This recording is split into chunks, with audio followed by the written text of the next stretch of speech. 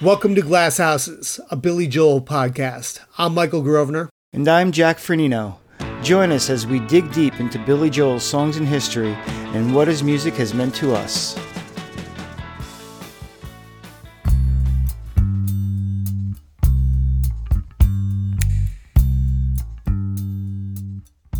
After I did the Nylon Curtain and we went on the road, I wanted to do something which was 180 degrees in the other direction. I had gotten divorced and I started dating these different women. I was going out with models and I was a rock star, a single guy who was a rock star. I was like amazed at my good fortune at the time. And I started dating Christy Brinkley at the time too and started writing songs about these experiences. I kind of felt like a teenager all over again. All those songs that I remembered from the early 60s, R&B songs and the Four Seasons and the Motown music and soul music. And that's how I felt. And you don't fight that. When you're going to write, you write what you're feeling. And I didn't fight. I said, the material was coming so easily and so quickly, and I was having so much fun doing it. I was kind of reliving my youth. And I just had fun. I had a great time making this recording. I wrote a song called Easy Money, which was sort of like a Wilson Pickett, James Brown R&B track, and I sang it live with the full band. It was so much fun. The rest of the songs started coming real fast. I wrote it in the studio. I wrote most of this album in the recording studio. I think within 6 weeks, I had written most of the material on the album. And it wasn't to have hit records. Again, who thought that, songs that sounded like the late 50s, early 60s, a cappella, For the Longest Time is another song on here. Who would have figured they could ever be hit records in the 80s? And they were. For the Longest Time was an a cappella doo-wop song that became a big hit. Uptown Girl was an homage to the Four Seasons, for Frankie Valli and the Four Seasons. And it became a hit record. Who would have thought there would be a hit record by the Four Seasons in the 80s? That's where I was at. With An Innocent Man, Billy Joel took an important step forward by taking a big leap backward. Released August 8th, 1983, the 10-song album sold 1 million copies within 2 months of its release and 4 million just a year later. And it boasts a #1 single, with 2 more hitting the top 10. The album, famously, is an homage to the pre-British invasion music from Billy's youth. But as stylized as the tracks are, the song cycle is much more than just nostalgia. A close listen reveals a unique mashup of youthful music paired with much more mature, wiser lyrics. But analysis aside, it's easily Billy's most fun album. And it's the one that introduced him to a new set of fans, effectively securing his stardom for the next decade. For this album episode, we're doing something a little different. Along with our biographical information and overall critiques, we did a listen through where we comment on the songs in real time. Listeners can hear exactly what we're hearing when we make an observation. Join us as we dig deep into Billy Joel's An Innocent Man.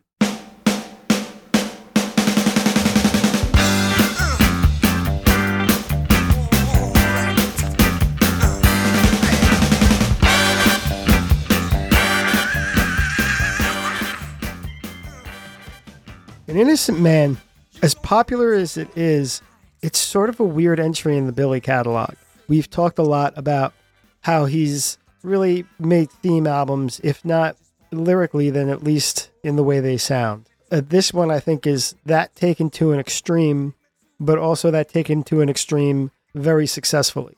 Obviously from a pop standpoint, because this is one of his biggest records, but I would argue also from a musical standpoint, I think some of these songs get maligned mostly because of overexposure, or perhaps how people remember more maybe of how they sound not on record, but getting piped through the speakers in their supermarket.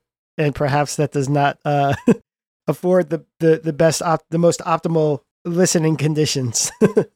Right. It's interesting. I think this record too, a lot of the more casual fans or casual listeners probably associate this record more with the music videos that came with it. The Nylon Curtain had Pressure in Allentown, and to a much lesser degree, She's Right on Time and Good Night Saigon. As popular videos, those didn't necessarily translate into album sales, and they felt a little disconnected from each other in a way. But with this album, Billy and the team really took advantage of the medium, really did very unique videos. The videos have a big cheese factor as well, too. They're fun, they're light, they're not serious. So I think that kind of helps it get the rap that it gets from time to time. That's true. Now, as always, I've come up with a theory, a nice through line for this episode, and I'll drop that in a little while when we get into our listen through. Oh, and we're doing something a little new for this episode. Would you like to explain our new direction? A lot of times we'll go track by track through the album and just give a quick little snippet, thought, or commentary of each song. What we decided to do this time around was actually sit down and have a listen to the album together and talk through it as it plays out. I've seen a few of my friends' podcasts do it, and it's a lot of fun. It's interesting. It's something that we've talked about on and off over the years, but never have done. So we thought it'd be a good experiment this time around. Yeah, so this would be interesting. I mean, we gave it a good listen ahead of time, and now we'll sort of be able to point things out in real time. Let's set the stage here with some information about the production of the album, how it did in sales, and also where it sat in the year. What other albums came out around it? Billy's timeline of recordings during this time frame was so compact. We talked about last fall on our Nylon Curtain album, which that album came out in September of 1982, and the Nylon Curtain tour ended December 31st, 1982 with a concert at Madison Square Garden. The recording for this record started early 83, so there really wasn't too much downtime here between the end of that tour and the beginning of the production and writing for this album, and it happened incredibly fast. Billy would go on record to say that this was the quickest they've made a record and some of the most fun they had in the studio.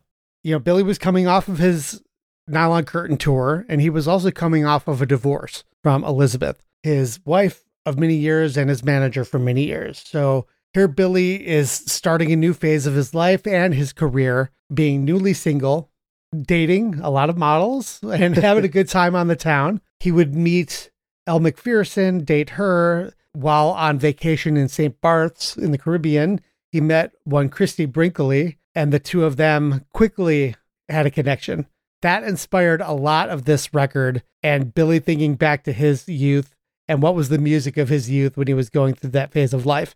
The Innocent Man record really was shaped around the music of the 1950s and the 60s. A lot of doo-wop, a lot of Motown, a lot of soul music, while still maintaining that Billy Joel touch. By 82, the band had largely moved out of A&R recording. Phil Ramone had a falling out with his partner, I believe, and they had moved on. I know with the Nylon Curtain, a lot of it was done at Chelsea Sound Studios, I believe, which you can see on the Saturday Night Live performances from 81. This album was also done there, and in the spring of 1983. Musically, it was probably Billy's biggest, most robust personnel list to date. To go with the theme a lot of the doo-wop and the soul music, there's the introduction of a lot of singers, a lot of horn players. You had the core band. You had Billy Joel, obviously, Liberty DeVito on drums, Doug Stegmeyer on bass guitar, David Brown on lead and acoustic guitars, Russell Javers on rhythm, electric, and acoustic guitars. And then you also have Mark Rivera, who played alto saxophone on Keeping the Faith, This Night, and Christy Lee, and tenor saxophone, percussion, and backing vocals as well. Here's where we get into the big list of additional musicians who were all involved. It's some absolutely great players who, if you dig into each of them, I bet you would find most of these guys on so many big records in this era, in the 70s and 80s. So you had Ralph McDonald, who did percussion on Leave a Tender Moment Alone and Careless Talk, Leon Pendarvis, Hammond B3 on Easy Money, Richard T, acoustic piano on Tell Her About It, Eric Gale, electric guitar on Easy Money, Toots Thielmans, harmonica on Leave a Tender Moment Alone, String Fever on strings, Richie Cuber, baritone saxophone on Easy Money, Careless Talk, Tell Her About It, and Keeping the Faith, John Faddis, trumpet on Easy Money, David Sanborn, alto saxophone on Easy Money, John Shepley, trumpet on Easy Money, Careless Talk, Tell Her About It, and Keeping the Faith, Michael Brecker, tenor saxophone on Careless Talk, Tell Her About It, and Keeping the Faith, John Getchell, trumpet on Careless Talk, Tell Her About It, and Keeping the Faith. Are you sensing the pattern here? Those are the big horn songs. So it was a section that largely played together on those three songs. And then we've got quite a host of backing singers here. All on background vocals, you've got Tom Baylor, Rory Dodd, Frank Floyd, Laney Groves, Olenada McCullough, Ron Taylor, Terry Taylor, Ron Taylor, Terry Trexter, Eric Troyer, and Mike Alexander. And on the production side, we had Phil Ramone at the helm producing. Engineers were Jim Boyer and Bradshaw Lee. Assistant engineers, Michael Lair, Scott James. Production coordinator, Laura Lancho. Mastered by Ted Jensen. Horn and string arrangements by David Matthews. Background vocal arrangements, Tom Baylor. Musical advisor, Billy Zampino. Photography, Giles Larian. And cover design, Christopher Astapchuk and Mark Larson. And again, recorded at Chelsea Sound and A&R Recording in New York. It was mixed at A&R Recording and mastered by Ted Jensen at Sterling Sound, New York. This is obviously the big retro Billy album. And there was a bit of 50s retro going on in the 80s. I think the two big examples are Everybody's Rockin' by Neil Young, which wasn't a big hit, but also the Stray Cats doing the rockabilly revival thing. You know who used to play with them? Tommy Burns. Tommy Burns, yeah. That's right. I told you that, sir. that was my bit of trivia that I brought in. None of that is really happening in 1983 as far as albums coming out. What we're seeing in 1983 is sort of an end to what I guess we could call like the first wave of new wave, if that doesn't sound redundant. Those first couple bands that were not quite punk, but still rock. They were either peaking or on their way down. And we also saw the groundwork for a lot of 80s pop. 1983 had Synchronicity by the Police, certainly almost a contemporary of the Sex Pistols, but definitely more new wave. And this is their last album, also easily their most pop. Not new wave, but the Final Cut by Pink Floyd comes out, and that's sort of their last big thing for a while, I guess until the Division Bell at least. Lick It Up by Kiss, a Sans makeup album, not one of their biggest. Flick of the Switch by AC/DC, also a little past their Back in Black prime. Bark at the Moon by Ozzy. I'd say a decent album, but, post Randy Rhoads, so, really not those classic two. Somebody will get mad at me, but Peace of Mind by Iron Maiden. It's not quite Number of the Beast. We're a little past that peak again. Oh, and then you have your classic rockers, right? Who are hitting a nadir of sorts. Infidels by Bob Dylan. Too Low for Zero by Elton John. Inconsequential Paul McCartney album coming out. Tug of War, yeah. The exception here is David Bowie with Let's Dance, so he'll stay on for a little while longer. Mm-hmm. But now let's see who's coming up. So 1983, we have Speaking in Tongues by the Talking Heads, War by U2, Your Boys, Kill 'Em All by Metallica. So those are all either debut albums or near artistic peaks. Pyromania, Def Leppard, Madonna, self-titled, Motley Crue, Shout at the Devil. That was right before Dr. Feelgood, right? So they were on their way up. Dr. Feelgood wasn't until like 89. Right. So you had Girls, I think, in between there, and maybe one other. So they're coming up. She's So Unusual by Cyndi Lauper. We can debate the merit of the Genesis self-titled album, whether that was the beginning of the end or the beginning of the successful pop era. Sports by Huey Lewis and the News. That certainly set a pace for 80s middle-of-the-road pop. Rebel Yell by Billy Idol sort of crystallized that real sanitation of punk rock. Frontiers by Journey, Mental Health by Quiet Riot. So we're seeing a lot of the 80s really come into form here. The early 80s, I guess I could say was its own thing. And now we're seeing like what you think of the 80s is really coming into play here with a lot of debut albums and a lot of people hitting either their peaks or clearly on the ascent. Yeah. And then, you have the case of a band like Aerosmith, who was arguably in one of the biggest downturns in their career. This, I think, was when Joe Perry even left the band. They had Night in the Ruts was 79, but then you had Rock in a Hard Place in 82 and Done with Mirrors in 85. Right. That was really the darker period for Aerosmith. And then they had the major rebound in 87 with Permanent Vacation, followed by Pump and Get a Grip. I mean, 3 huge records in a row after that. And also Swordfish Trombones by Tom Waits, which is, I would say, like a turning point for him as well, is where he got really weird, where he really left behind the singer-songwriter thing and was just growling and playing the marimba a whole lot.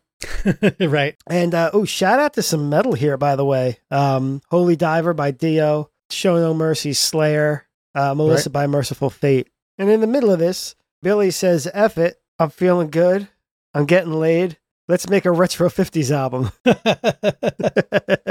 Rumor has it there was a noticeable bounce in Billy's step in the studio once he and Christy were dating. Yeah. It was just the mood was light and he was in love. I think if this had been a labor thing, this would have been really the beginning and the end for him. But it wasn't. It was very genuine in a lot of ways. And it sounded like it was fun. And I think that really saved it. So as per usual, I've got my visual aids that I always have. I've got like almost a dozen copies of it on vinyl, various versions. We obviously had the original 1983 version, and then there was a CBS half-speed mastered version out back then as well. And then I've got some recent reissues of it from Friday Music. They did a nice, I think it's clear vinyl version here. Mobile Fidelity did a 2LP version, which sounds fantastic. Music on Vinyl did a version of it. And as recent as 2021 was the Billy Joel Walmart. It was either end of 2021, beginning of 2022. There is a colored vinyl version that was released through Walmart on a custard vinyl, which sounds really, really great. It was well done, and they kept the artwork in fantastic. I'm a stickler for quality of the print, quality of the scans, if they had to go in and touch things up, and just how well they stick to the original. And these Walmart versions look absolutely fantastic. Who would have thought you'd say that about Walmart? I know. Well, that's the thing. A lot of people say, do these Walmart things sound good? I mean, it's Walmart. How good could it be? At the end of the day, they're not the ones making the records. They're not in the business of making records. So whoever Sony is having press these records, they're doing everything. Walmart essentially just provides them with the logo and, the design, the PDF or Illustrator design for the Walmart exclusive label that goes on the front. But, Right. they're not manufacturing their own records. It's not a Walmart thing. If it sounds great or if it sounds bad, it all goes back to the record company. Yeah, have Uptown Girl. And I'll say this too, before we get into it. Speaking of that, this record is best listened to on vinyl, and especially on 45 if you can, because the 45s really pump the high end. As a result, a lot of the songs from the 50s really rock that high end, I think, in large part to be heard on jukeboxes, really cut through.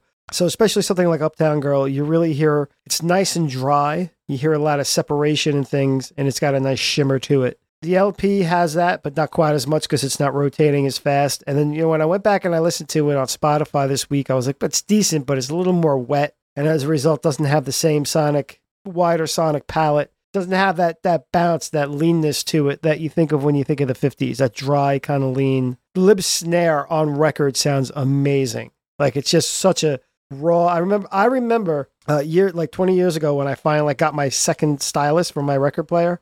Yeah. Like, I had my parents and then I had mine. And then finally I was like, and I remember I had like no money and I was married and I like kind of snuck out and like blew $2004 on a new stylus, which was the upgrade from what I had. And I was like, wow, I feel like I'm in the room with this snare drum on easy money. Like, I couldn't believe the difference, like just the extra texture to it. You can almost feel the drum moving as he's hitting it. Oh yeah, especially what I that mean? beginning there. Yeah, you can really hear the room in that. Yeah. Not so much on the streaming. Oh yeah, absolutely. And I think that's why, as convenient as streaming is, I think that's why a lot of people are starting to get drawn back into physical again, because a lot of people are finally getting hip who didn't grow up in that era like we did, are getting hip to like, wow, it is such a different experience. You know, like, the other day I had a record on, I didn't even remember what it was, but I'm just sitting here in my chair thumbing through the liner notes and, reading who played on the record and all that stuff and looking at the lyrics. It's an experience. I've never felt like I had that with streaming. Yeah. So it's great to see a lot of people getting back into it. Fortunately for me, I've held on to a lot of my collection. Mm-hmm. So, a lot of these things I've had for 20 plus years. So it's been nice to not have to rebuy everything. Right. And it's worth noting, cassette was my intro to it. My cousin had it on tape. He used to lend it to me. Did it look a little something like this? I think it wasn't gray on the bottom. I think it was the old white ones. Well, this one always had it. This one always had it. Yeah. Huh. What does the actual cassette look like? It's not like the black clear kind of thing, right? It's the white case plastic. Yeah, it's like the cassette itself. It's kind of like a cream color. Right. Yeah. That would be what I had. Yep. Yeah. What he had. Yeah. So for some reason, this album and the Cold Spring Harbor did not have white on the bottom. Huh. Cold Spring Harbor had black and Innocent Man always had a gray. Yeah. And, in later years, they put it on cassette with a clear cassette, which I have still. Yeah. And then of course, the 1998 remaster, they did them on cassette and CD. And I know this is not a visual podcast, so you can't see it. Jack, you could definitely see as I hold them up to the camera, they really made a lot of use of the real estate between them. Yeah. So there's like that one, and it just, looks really sharp. And this album also did come out on 8-track cassette as well. It was actually the last album that came out on 8-track, believe it or not, was Concert, the Russian album, all the way till 87. But the fun Innocent Man, Columbia House. Look at that guy.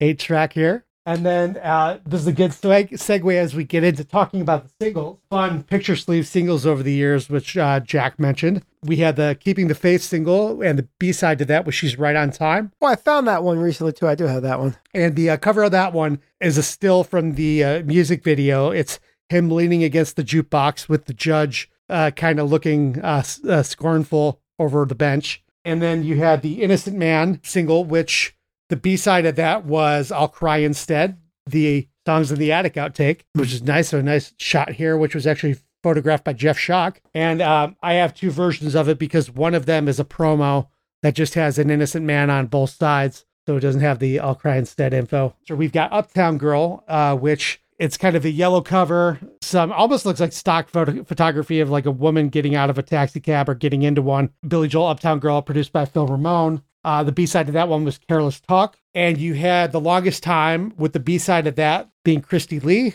And then you had Leave a Tender Moment Alone with the B-side being This Night. And Leave a Tender Moment Alone was essentially the same photo from the album with just different typeface on the cover. And then Tell Her About It with Easy Money as the B-side.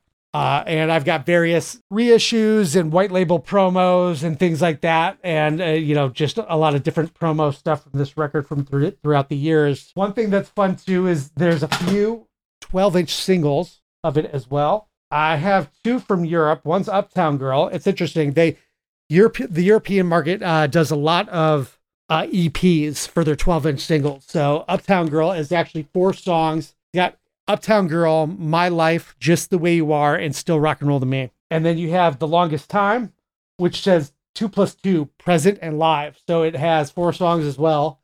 And it has The Longest Time, Christy Lee, and then from Songs in the Attic has Captain Jack and Ballad of Billy the Kid. In the U.S. market, there was a 12-inch promo of Keeping the Faith, which had the special remix of it on both sides. So it's just a 12-inch single. Hard to kind of get a look on it. And then Tell Her About It also got a retail 12-inch single, which the A-side of that is a remix by John Jellybean Benitez. So it's got so you got the Jellybean remix to Tell Her About It on the A-side. And then on the B-side, you've got Easy Money and You Got Me Hummin' Live, which again was from the Songs in the Attic recordings. So yeah, these are a lot of fun. And then one little thing I have that you'll appreciate, I was at my friend's record store a few years ago, and he just had this crate of old album, 12x12 album cover flats from over the years. And he said, yeah, if there's anything you want, just, root through it and grab it. And he had a couple Billy Joel ones. So I've got a few of the 12x12 Innocent Man cardboard flats, which is pretty fun. And then CDs are nothing too crazy. You had the original in 83 in the US. You had the remaster in 98. And then, several reissues in Japan and the Mobile Fidelity CD reissue. And then, there's the complete albums collection. So there's a handful of CD releases of this over the year. But yeah, I think in time we may do some video content where I can actually do a little better show and tell, because I think that comes across a little better visually than me just kind of telling you what's in front of me. So I'm going to kind of go through retail-wise when things were released as singles. Again, the Innocent Man record, which we have talked about on it's funny, a discography sheet from Columbia Records, the release date says July of 83, but everything I read says August 8th. So we're going with August 8th of 83 as the release date. And we've got the Tell Her About It, Easy Money with Easy Money single released July 12th of 1983. And you have that Uptown Girl single, which was released September 13th of 83. The Longest Time single released March 13th of 84. I'm sorry. And the Innocent Man single was December 6th of 83. The Longest Time was March 13th, 84.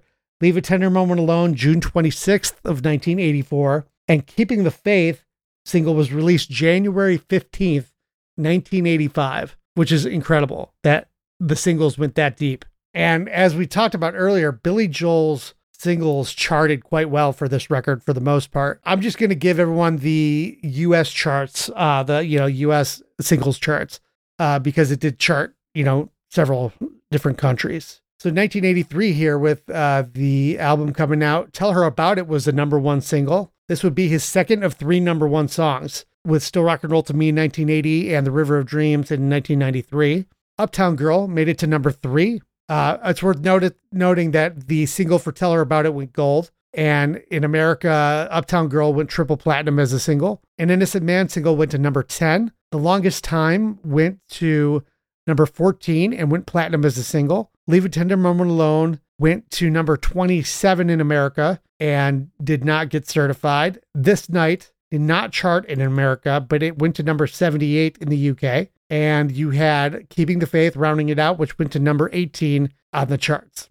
And then You're Only Human came out shortly thereafter in 1985. So it all happened fast. You forget what a presence Billy was in the 80s because it was just one thing after another for so many years there. Yeah, absolutely. And the album, it sold quick. And, the certifications came pretty fast early on.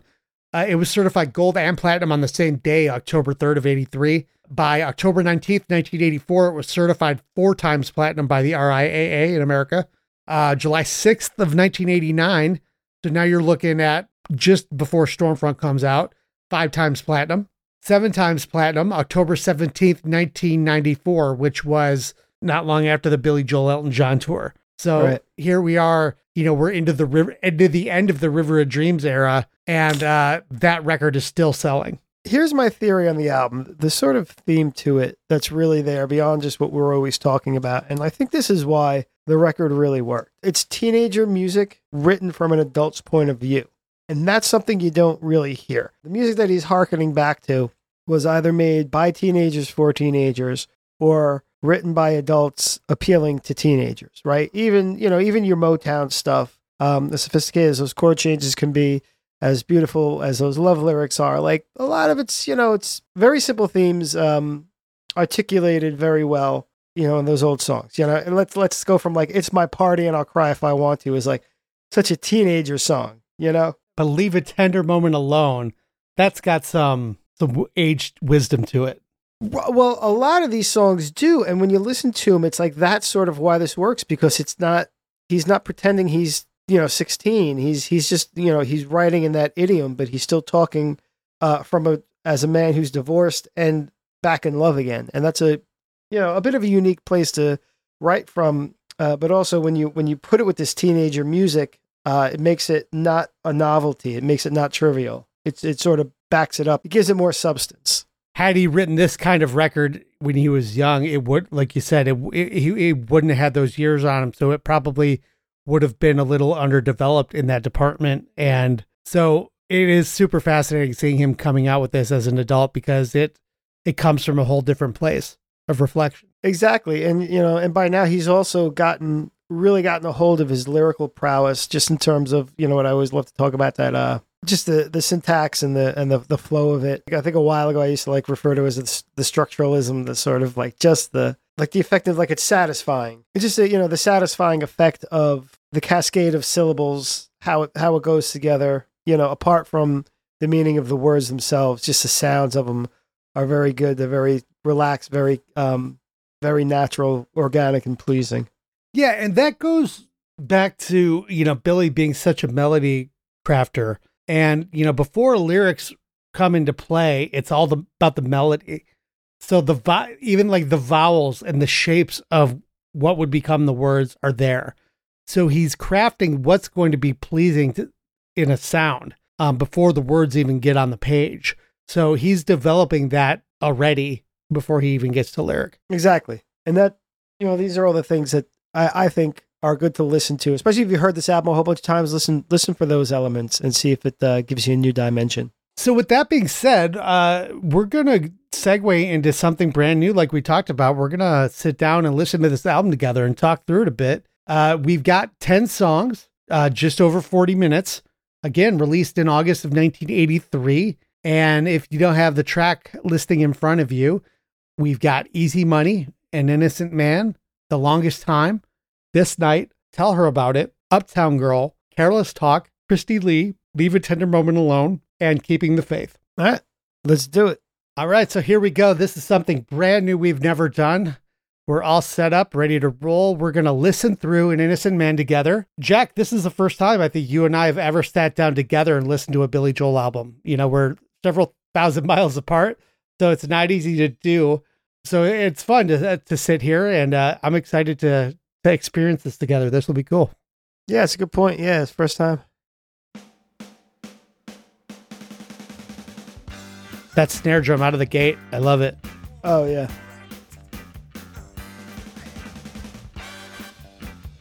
I love that the Liberty bass drum at the end of the measure is like super fast on this song. Oh, yeah. It gives a nice ripple. You know, this is one of the first instances, too, where I took note of Billy's controlled screaming. Yeah. You know, there's times on this album where I want a little more grit. Yeah. And I think it was done well to be doled out sparingly. Yeah. But he gives it some on this. Yeah. And if I recall from Liberty's book, Billy's on his own in a vocal booth, and everyone else was playing live, even the horns. Huh. Makes sense. It feels live, doesn't it? Yeah. That's a really tricky bounce back and forth, too, between the backing vocals and Billy's on the easy money, you know, that kind of back and forth. Right. And that scream is so hard to do. Yeah. I mean, that's probably a big reason why he doesn't do this song anymore live. You know, he didn't do it much then, but I mean, that's got to rip up the throat if you're doing it night to night. Yeah. You know, you don't notice how he's shifted tone a little on the second verse here. The first one is a lot more Sam Cooke, and there's a lot of Sam Cooke on this album, but this is straight up Otis. Like, this is Otis Redding all over. Also the lip drum breakbeat. Oh, absolutely. Yeah.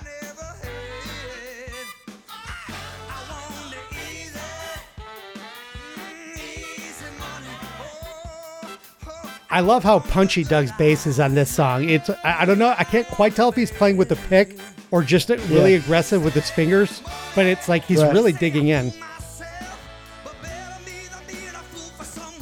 This part is like they're really in the crack on the swing. Like they're really like almost pretty much swinging the 16th notes. Oh, yeah.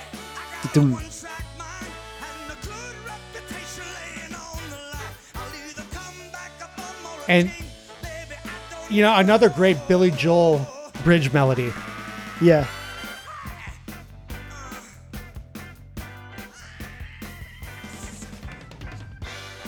Is that his voice going into a Hammond? Like, and then it's like the Hammond is swelling in from his scream. Yeah, a little overlay.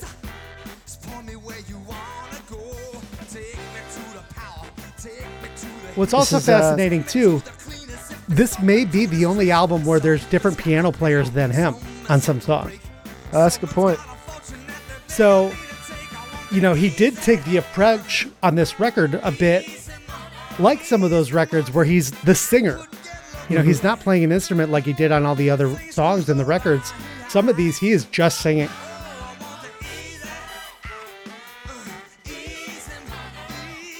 We'll take this moment to pour one out for Rodney Dangerfield. Yeah, but this is an example of like, you know, this isn't like a kid wishing he had money to go to the sock hop or, you know, the malt shop. This is like, this is a little more Ralph Cramden, you know? It is. Yep. Guts. And the fade out. You know, a lot of people really criticize fade outs, but I love them. I think now there's such a habit of doing the hard stops at the end of these songs. Yeah. on records, but I don't know. I love a good long fade out like that. I always would daydream of like, what were the next 20 seconds like? Right. And every once in a while now you get to find out, there's an outtake out there. And what's great too about this one, it fades in, it fades out and it empties into An Innocent Man, where it's like, well, unless you think this whole record is going to be a complete novelty, this one's a little heavy lyrically. Not in a real downer way, but he tackles something here. Yeah, it's a little more serious and a little more introspective. The record starts out fun with just a big, open party song, a little naughty in a way. But yeah, it's really interesting, the turn we take with An Innocent Man. Well, what's interesting is that it opens with the most lighthearted and the most serious song. So it sort of sets the parameters for the rest of the album. I think all the other songs, you can argue, fall in between these in terms of being serious or being completely lighthearted. Yeah. Yeah, that's a good point. And, these lyrics, this is something could you, this could have been a contemporary song. This could have been a late 70s singer-songwriter song, just lyrically. Yeah, this is probably one on this record that feels a little more timeless in that respect. Yeah. Live with the fear of a touch. That's such a specific and evocative line. Right. And a very mature one. Oh, yeah.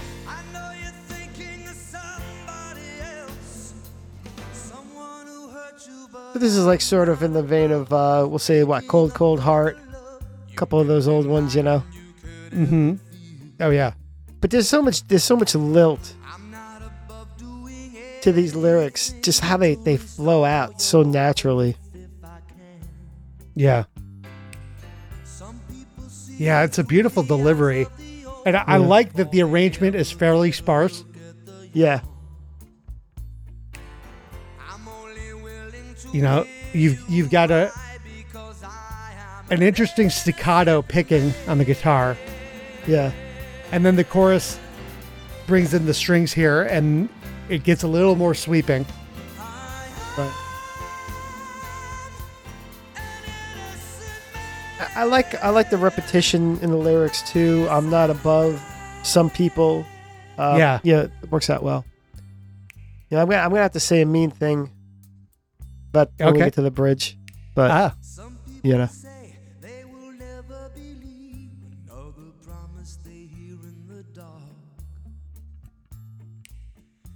And see, if you key into what the guitar players are doing here, I feel like this is the school of guitar playing that you don't hear much of anymore, where it's super understated, but it serves the song so well and adds such a interesting color. Yeah, but it's absolutely not flashy. Yeah, it's all pocket. Yep. Listen to that reverb on the snare drum. Yeah, like a cannon. Yeah, that's what's fun about it. Is that's a real 80s snare, but everything else is pretty under the boardwalk.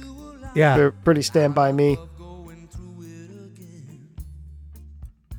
Doug might be the secret weapon to this album. Yeah.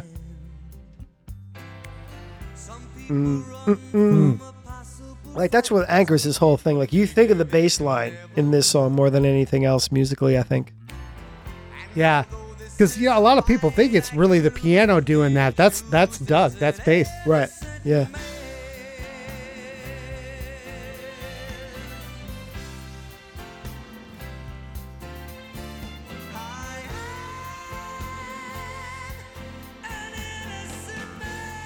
So this bridge coming up I always loved because it's such an argument, and it's just it's when he loses his temper.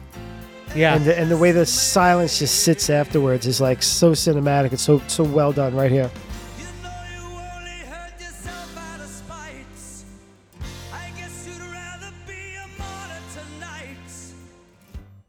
Oh, shouldn't have said that,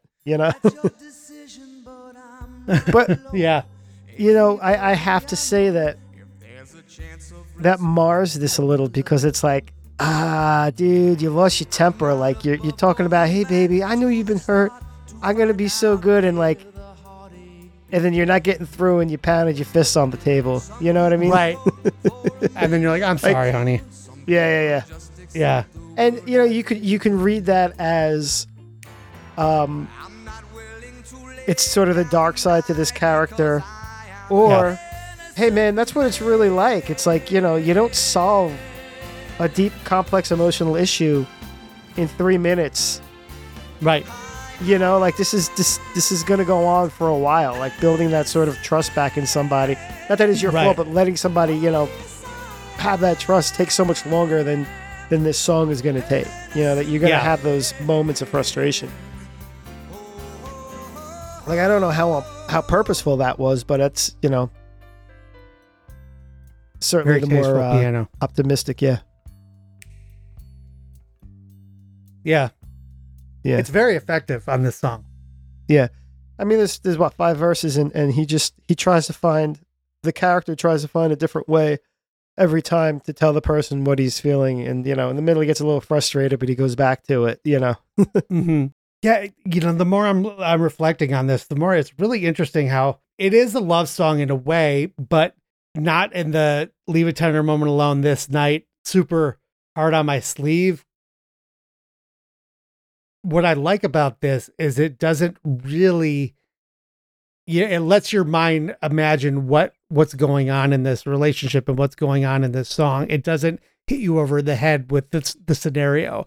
It's the emotions of what's coming out of it, but you really don't know what's happening. Billy had talked about that. He got the idea for this. There was a big snowstorm in 82 in Long Island, and like there was like this huge snowbank that like pretty much went all the way up to the wall around his property, like the stone wall he had, and he ran up there and he was just kind of walking around on top of this wall, and it just, the rhythm and the melody just kind of started to pop into his head, and it kind of went from there. I could see this as a snowy kind of wintry song. So now we're getting into the first big hit on the record, and Innocent Man Again was a single, but track 3 here is The Longest Time, and here we go. Now, I've decided that I'm putting this song in with Stairway to Heaven and Freebird, in that you only need to hear the song 4 times a year, at most. Any more than that, and you get sick of it again, because it's been so overplayed. Yeah. This song, I always think of the video when I hear it, and it makes me chuckle. Yeah.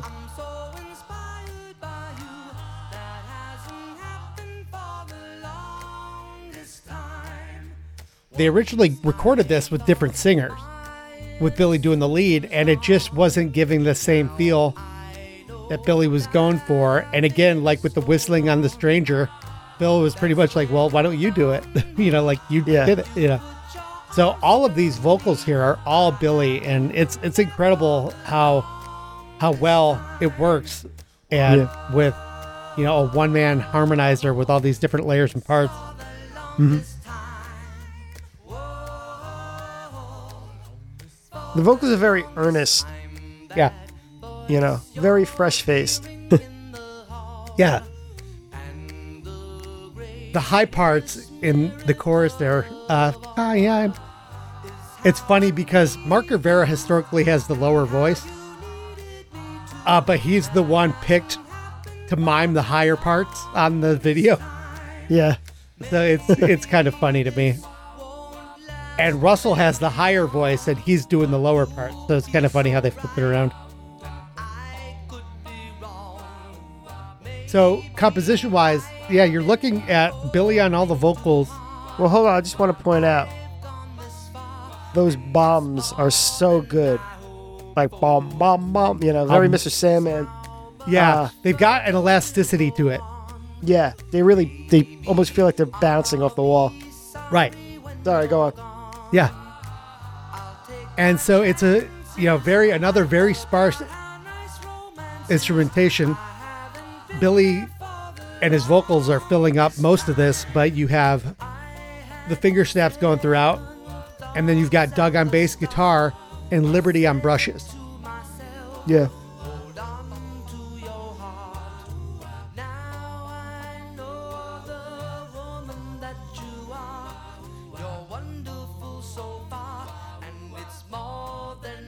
It's funny how tentative the song is thematically, for as much as it points toward commitment. The longest time this, the longest time that.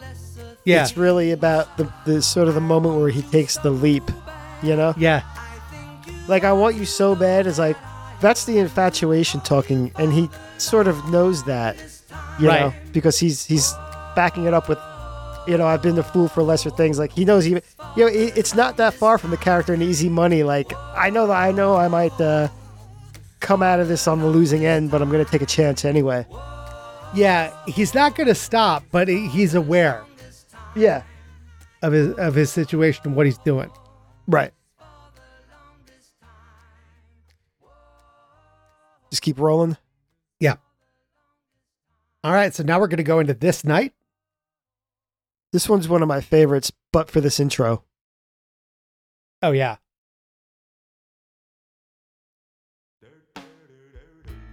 Just that, it doesn't work for me. That Yeah. the little vocal thing. How else do you go into it, though? I'm not sure. Just right on that first, didn't I say? Didn't I say? Yeah. Yeah. That could work. Mm-hmm. Yeah. So, this is the first one where I really kind of understood that it's that teen versus thing, because it just sounds like a junior high dance. This ain't even a high school dance, man. This is, you still got braces on when you're feeling this kind of infatuation, you know, sort of like teenage love. The song starts, the boys are on one side, the girls are on the other side. No one wants to go near each other. Oh yeah, yeah. And but then it's about like someone who's gotten like seriously hurt before. You know, like Right. you couldn't have gotten that hurt in eighth At that grade. age. Yeah. You wouldn't even describe it this way, but this is like right here. It's so cinematic. This is like the lights are overexposed. They're right in the middle of the frame. The camera's turning around them, you know. Like the 360 shot in The Night is Still Young. Yeah. The camera circling them. It's very cinematic and very emotional. Yeah. But it's got to be like the Wonder Years. It's like they're 14 at most, you know.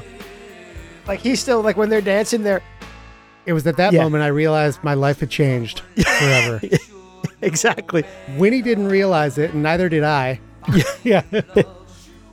Wow, you really pulled that out. But I mean, like, right now they're dancing, but like their elbows are like straight. You know, like they have left room for Jesus. They're just like sort of awkwardly going side to side. All right. Someone go find a dance scene from Wonder Years and cut this song into it. Yeah, please. It works. It's there. It's Yeah. I see it. Yeah. This is Kevin and Panoramic. Winnie's song. Yeah. That was the word I used. It's panoramic when that hit the. And so obviously the chorus is Beethoven. Yeah. Great use of it. Yeah.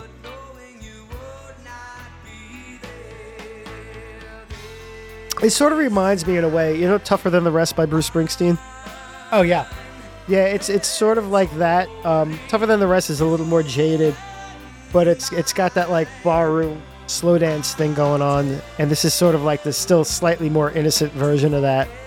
Oh, But sure. there's still both in that like trying to like capturing teenage romanticism through the eyes through the experiences of an adult.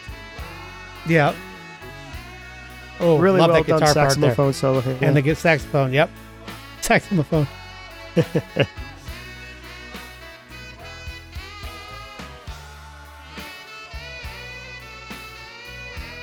You know, it's funny how these three songs in a row, he's either trying to tell himself or somebody else to forget the past. Right. Yeah. Yeah. That's a key change, right? Right there. Key change. Yeah. Yep. Bam, bang. That's The big That's like cymbal this hits. little- Oh yeah. that's some lip stuff right there. Oh, love when he goes up there. This part right here before this night, I love it here. Right. Oh, the ahs. favorite. And I what's love funny it. about it is like that's like a thing he did a lot in the 70s and early 80s, but just by himself. You know, Right. like the breaks and sometimes the fantasy stuff. Like whoa, that he's done that a lot, but this time it's masked via harmonized backup singers, Yeah, which is an interesting way of doing it. love that ending. Do the Joe Cocker and the credits, and now we got to go put Right. our pajamas on. Yes, exactly. Yeah, so we're getting now. It's interesting. This next song, song 5, was a number 1 hit for Billy. But if you look at it on a sequence of the record, it is the last song on side 1, which is really interesting to me. Obviously, this one is the nod back to the Supremes. Like, You Can't Hurry Love is the song I always think of. But, that song is interesting because that came out in 1966, right? Mhm. And Phil Collins, in our formative years, had a huge hit with it too. Right. And Phil's version of it was in 1982. I didn't realize it was that early. Yeah, just before this album came out. Yeah. Phil had a big hit with it. There was a bit of a precedent that this might work. Now this is one that I'd be interested in hearing this sans the 50s trappings or the late 60s, the 60s trappings, and just let it rock out.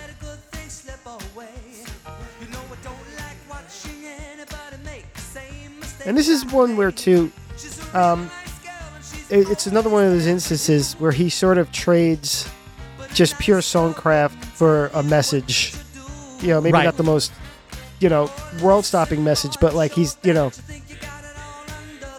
got something he actually wants to say here. Yeah. Oh, for sure. Although I do think right there, big boy now, never let her go. Like that's a nice interior rhyme there. Mm-hmm. Never let her.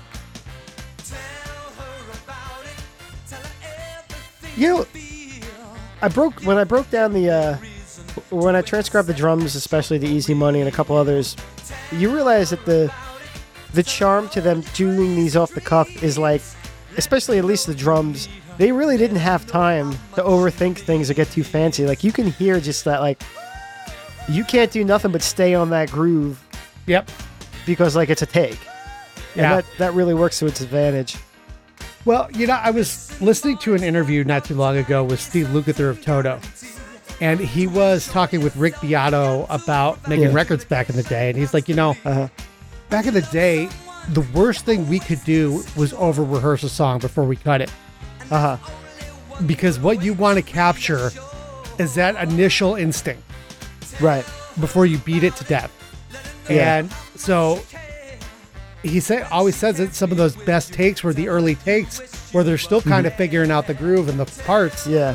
And just playing what's the instinct, what the song calls for. And I think you hear that a lot in some of these recordings. Yeah, you want to capture that sweet spot of like when they finally figured it out, but before they've got it really down to a science. Right. We blew past, by the way, listen, boy, it's not automatically a certain guarantee. Like that's a tightrope walk of a line. And, on the album before, he shifted the accent, threw an American flag on our face, and nobody knew what the hell he was saying. Right. And I feel like he figured it out this time. He got through it so much better. Yeah. And that's the thing about this one lyrically. As much as I said, like he sort of drops a lot of that just to get the point across. There's some big words in there. Consolation. Yeah. Doug's playing with a pick here, I think, too, kind of driving it forward. Yeah. Has a little more attack. Yeah.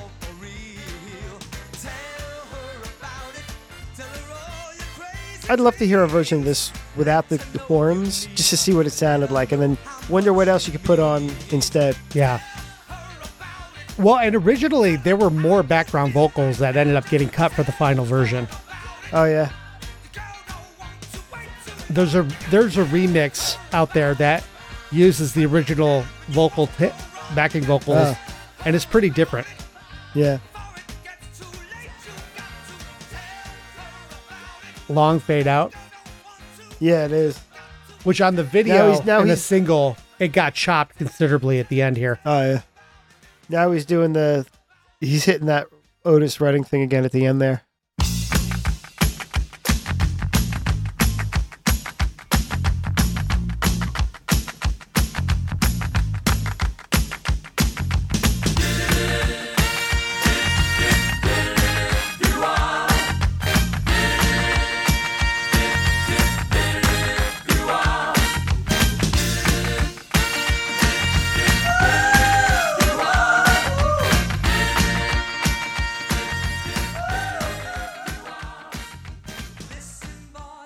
Yeah, again, this is another song that I always had strong memories of the video.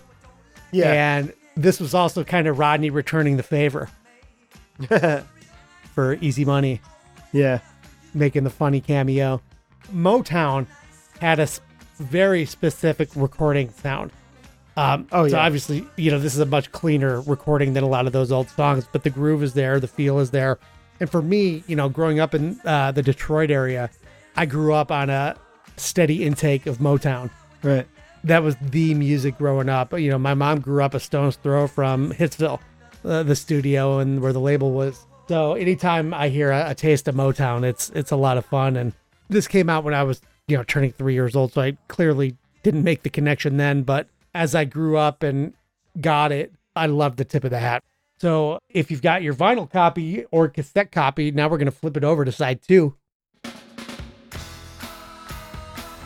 Again, this is a great one to listen to on 45. Yeah. It's so funny because so many of my first listens, and for many years were on vinyl, 45 or the full album. And you would get used to where the noises, the surface noise and the scuffs were on the grooves. Yeah, on your specific piece of wax. So it's like, oh, there's a little thing here on my copy during this part. You get used to it. So when you hear like a clean digital copy, like I remember the first time going that route and even going to CD, it threw me for a minute because like to me, these pops and clicks were like so part of the experience as a kid.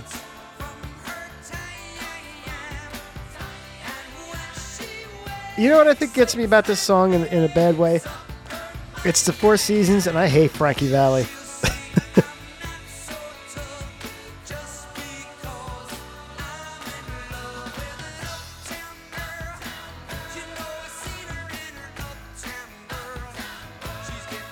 I wonder who's doing the hand claps on this one all the way through. Yeah. Yeah, the hand claps really do the trick on this. Yeah. It kind of holds it together, the groove. Yeah. Now this is another classic Billy B section though. Like it's just a great melody right there. Yeah.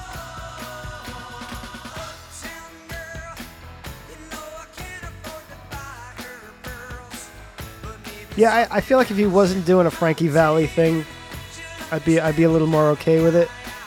Oh yeah. But like Frankie Valli, I felt like was always so full of shit anyway. So like you're adding artifice to artifice at this point, and it's right. It's like too much tape hiss. Right. Well, then, did you hear the Frankie Valli version of this song? I do not want to. We'll cover it in an upcoming episode. Ugh. Nice breakdown here. Yeah. Again, I associate the music video. The cars and motorcycles are revving. Yep. Yeah. Another classic video to me. I always loved it.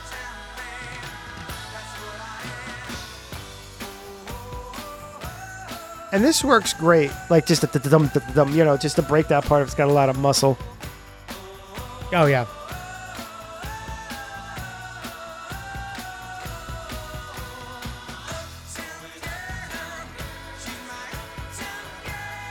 Yeah, see, like this one, there's not as much adult in it, and so it's not as interesting lyrically. I'm going to give another shout out to David Brown and Russell Javers. There's some guitar work going on here.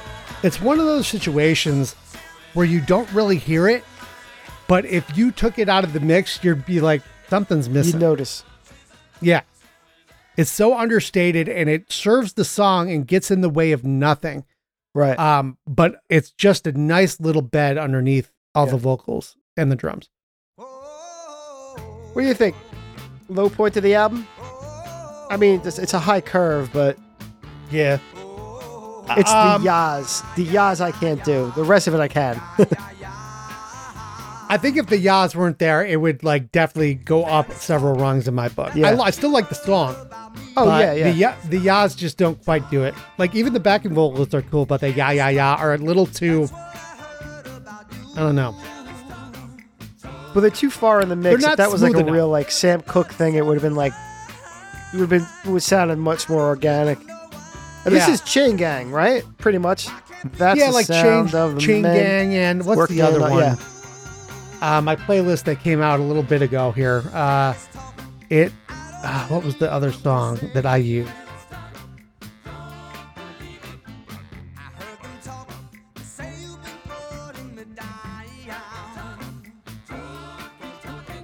Yeah, so Chain Gang was definitely one, and I'm looking at Sam Cooke's singles to figure out. There's a few. It's just definitely in that vein, and with the Nylon Curtain tour, they used Chain Gang as the music right before they went on stage, so they were hearing Sam Cooke every night as they were gearing up to walk on. Right. So that definitely played a big influence, like more recently, before they went in to do the record.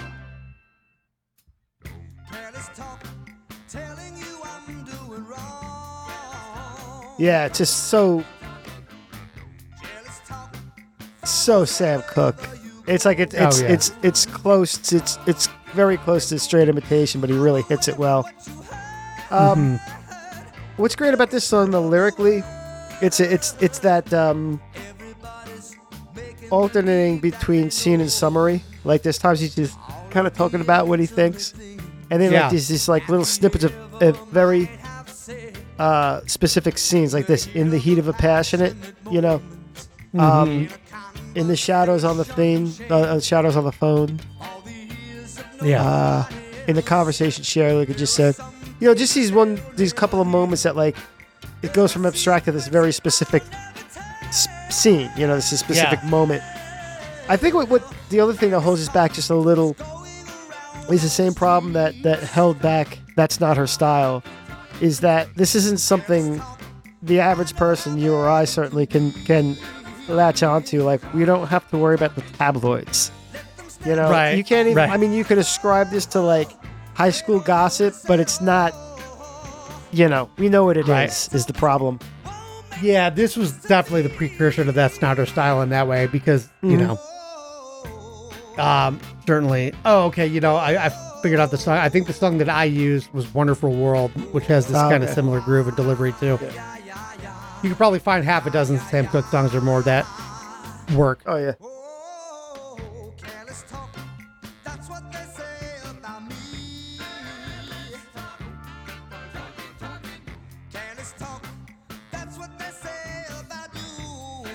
Yeah, it's an interesting song that probably, it's funny, coming off the heels of Uptown Girl, how few people probably know this song. Right. And would realize it's even a Billy Joel song. Lots of fade outs on this record, which I like. Say again? A lot of fade outs on this record, which I enjoy. Yeah. Now, I would say this is one of the more divisive songs in Billy's catalog. I think people like dig it or really, really, really don't. I kind of dig it. I get it. Yeah, it's fun.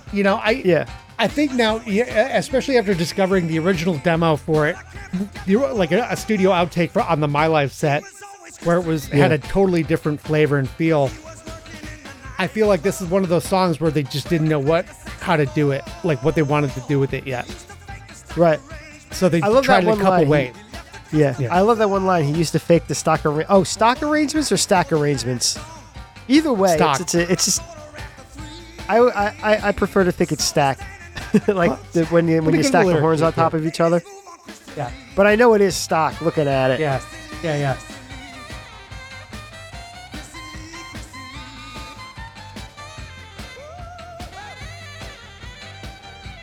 But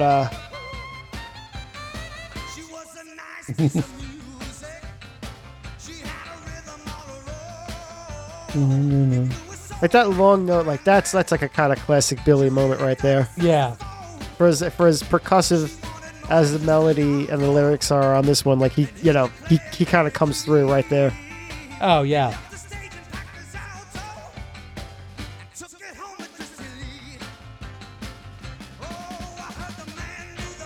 And then another bridge.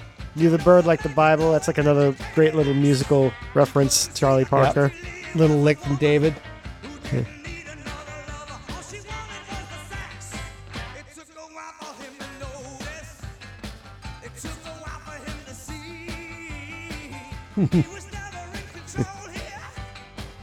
Yeah, it's a fun song. Again, it's the record overall has a light, fun theme. And, I think Billy always loved to be the guy just like sit in a dive bar jamming. Right. And this is that. Yeah. I like that. It almost feels like a callback to Easy Money. The man took a calculated gamble. Yep.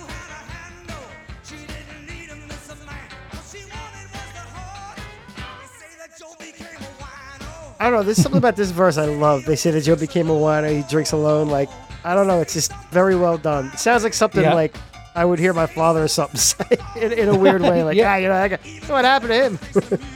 Yeah, right. Yeah. And you hit the high note. Yeah, and it's funny. It's like, it actually, you have to like sit and look at it because you're like, all right, well, he's somehow talking about singing about Chrissy Brinkley. It's like, but it's not a happy song, like because he gets burned, right? But it just comes out. It's like it's almost like it's almost like he's teasing her with it. You know what I mean? Right. Like if you take the character from The Longest Time and how he's on the precipice and he's a little worried about it, it's like at this point he's so confident that he can like, taunt her, be like, "Oh man, you're gonna break my heart. You're gonna be horrible to me," and right. have it be a joke, right? Like that's what makes it so funny, Well, you think it always made me laugh in interviews where he's like, "It's not about her. It's just the name that fit the thing," and it doesn't help that Christy's middle name is Lee, Christy Lee Brinkley. Okay, yes, it may not have been about her, but Laura wasn't about a woman named Laura. It was about your mother. I find it hard to believe that that's the only name that worked. The next track here, we get a big feature spot from Toots Thielemans. Ready for this? Yeah. This is the companion song to Sleeping with the Television On. Oh. Interesting. Both about the guy that doesn't say something. Yeah. Yeah. Yeah. Okay. Wow. I never thought of that. And what makes this one funny is that this is a different kind of vulnerability that he's showing on this one. You talk about The Longest Time where it's, he's being sort of brave and he's confronting that moment where he's going to take a chance. Yeah. This is way more vulnerable where he's just looking at like just when he's at his most nervous. Oh yeah.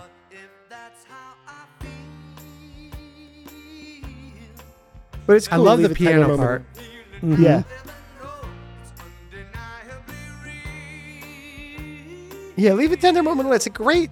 It should have become a saying on its own, I'm surprised that didn't catch on more because it's like, yeah, sometimes you just have to leave a tender moment alone. Yeah. And Billy historically, as referenced in his lyrics, had a hard time with that. Oh yeah. You know what I mean? Yeah.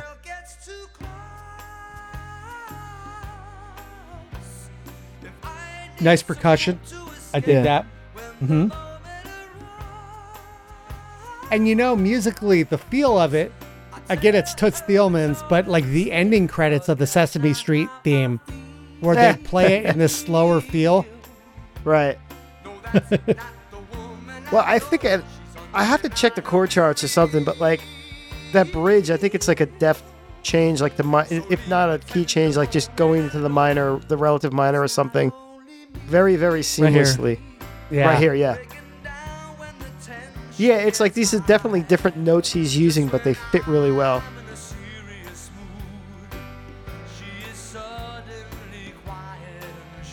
I mean, you can even... Is this sort of what's also happening in An Innocent Man? Uh-huh. You know, it's like maybe the problem with An Innocent Man is he's filling in the gaps too much. Right. And now he's learning to like just let the moment sit, you know? Yeah. Because it's suddenly, just when I'm in a serious mood, she's suddenly quiet and shy. Yep.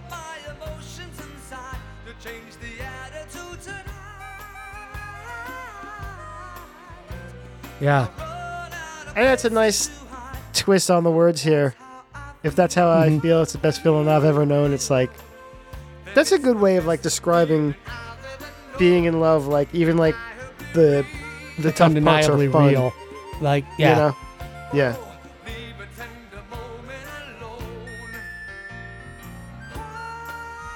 Yeah, really good lyric.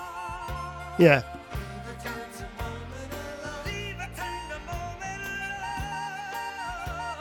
And so the And, story you know- goes with, story goes with this one too. It's like they wanted him on the record so bad that Phil or somebody flew out to France with the tapes Right. and got him to record it.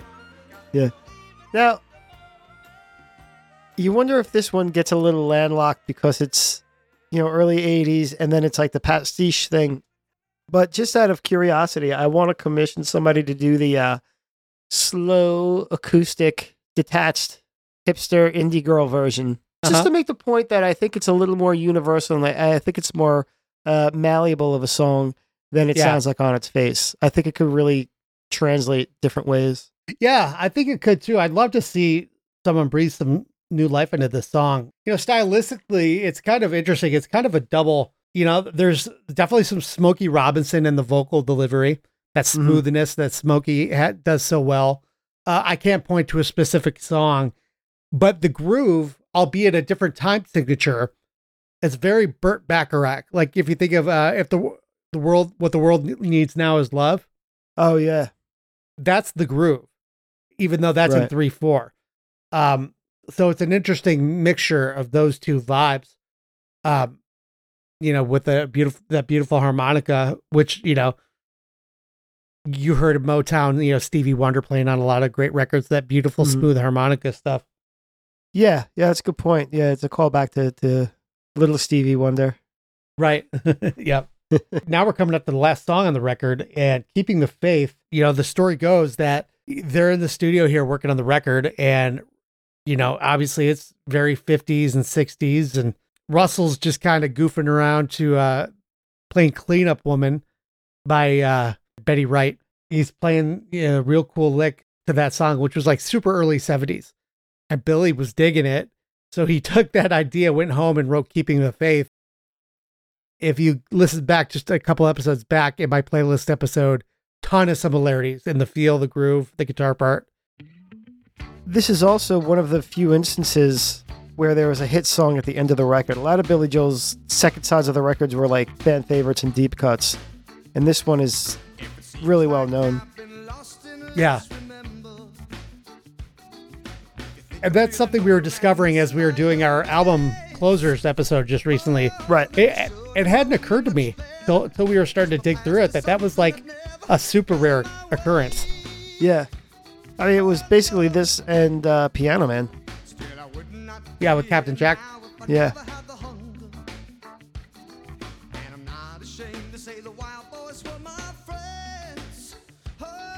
Talk about playing only what the song needs. Liberty is literally playing kick and snare throughout this whole song. Now, if you go to his drum instructional video, and he gives the alternate drum rhythm that he used, like from the bridge on, it's almost Sissy Strut. Yes, very Sissy Strut. I could totally hear it. Yeah, it develops in a whole different beast live. Right. Now, here's what gets interesting here. All these shout-outs. Yeah. What I want to do is contrast this with how badly it's done now in modern pop country. Like I always joke about modern pop country, it just sounds like a bunch of index cards and they just shuffled them, pickup truck, 4th of July, all these different things. And they don't mean anything. And, what Billy's doing here, like, it's just funny. It's like he's just throwing out all these references, but he at least, like, there's a nice little through line to them. You know, they Right. flow lyrically, and then he comes out of it again. You know, like he's got something else to say after that. Yeah, it's a tightrope here, and he weaves it in and out of it so well. And then he goes into the bridge, which is great. And this melody is great here. And that's what makes this work so well, because he takes like these two stanzas and he just talks about all these specific things, and then he like steps back and reflects on them in the bridge. Like, you can get just so much from these things, you know, but you still have to look forward, you know. And that's I feel like that's important now, because I think a lot of people are really holding on to rock and roll way too tight. Like, stop expecting people to make it now. Like, just celebrate what you got, you know. Right. Let the young people have their thing and just step out of the way. Yeah.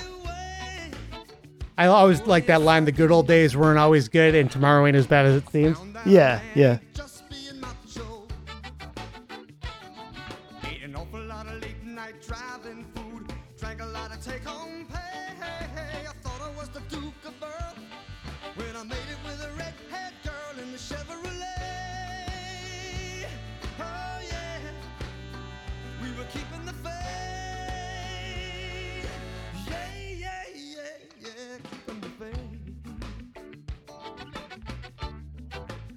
And you know, if you listen to Liberty's drums here, across the album, they all work together song to song, but like there's a lot of different drum sounds throughout this record based on the type of song.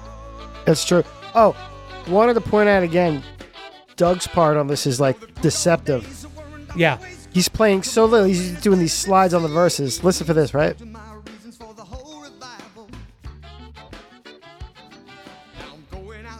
Boom, boom. That's it. Yep. Yeah. But it really ties the room together, dude. Oh, yeah. And then he's onto the quarter notes to push this part forward. Right.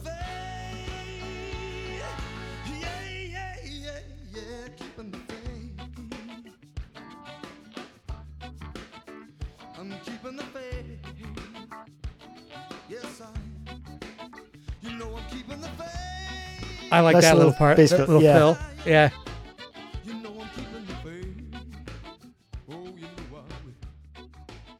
Well, there you have it. This was fun. Yeah, this was fun. This worked out well. Billy Joel's smash hit 1983 album. Arguably the record that propelled him for the next 10 years at least. As always, we throw it back to you guys. What are your first memories of this? Did you get it when it first came out? Did you discover it later? Were you already a Billy fan? Was this the one you came online with? Do you get all the references? Did it sound retro to you immediately, or did it just sound like a record to you and you went back later and found out all the pastiche that goes on? Let us know. glasshousespodcast@gmail.com, or find us on the socials, Facebook, Instagram, or Twitter. Glasshouses Billy Joel Podcast. Yeah, I'm very curious about all that as well, too. And, you know, I think probably a lot of that's going to be determined by the age. Me being 3 to 4 years old when this came out, it was just a new Billy Joel album. And I know friends of ours like Jeff Fisher, who was a big Billy fan in the 70s, loved the Nylon Curtain, probably started to fall off a bit with An Innocent Man. And I think I can imagine a lot of people who really loved the 70s Billy and even the early 80s stuff where it was like pretty different compared to this record. I can imagine were people crying sellout on this record, being like, oh, he's doing like an overt pop record that is so obviously for music videos and radio. You know, let us know what your thoughts were on that. And also, if you're willing to share what your age was when this came out, because I'm very curious if your age played a part into how you felt about the record when it came out. The listen along too, this is something brand new for us, like we mentioned. So I had a lot of fun with it. I would like to do more of these again. And if you guys dig it, you know, we may continue doing that and continue having it a part of our album celebration. And 1983 was the year of An Innocent Man. And here we are 40 years later, which is absolutely hard to believe. And it's exciting to be celebrating this record. And it's a lot of fun to listen back and to reminisce and to kind of dig into what went on behind the scenes. Billy's had a lot of hardship in his life. You know, he's had a lot of relationships that didn't go well, business things that didn't go great. And so I'm glad that Billy was able to capture a moment in his life where things were going well and he was just a guy in love having fun. I'm so glad he had the wherewithal to hold off And So It Goes. Now, I don't know if you guys know this too, And So It Goes was written essentially for this album in 1983. Whether it was him or him and the band or him and Phil, whoever was part of the decision, wisely chose to put that song away for a minute until it made sense, because it would have stuck out like a sore thumb on this record, and the record's a million times lighter as a result. But let's I don't know, let's just see ourselves out longest time style, right? We'll just slowly walk away. Walk out of the bathroom and walk away. Yeah, great old fashioned fade out for the podcast. All right, we'll see you next time. We'll see you soon, everyone. Thanks.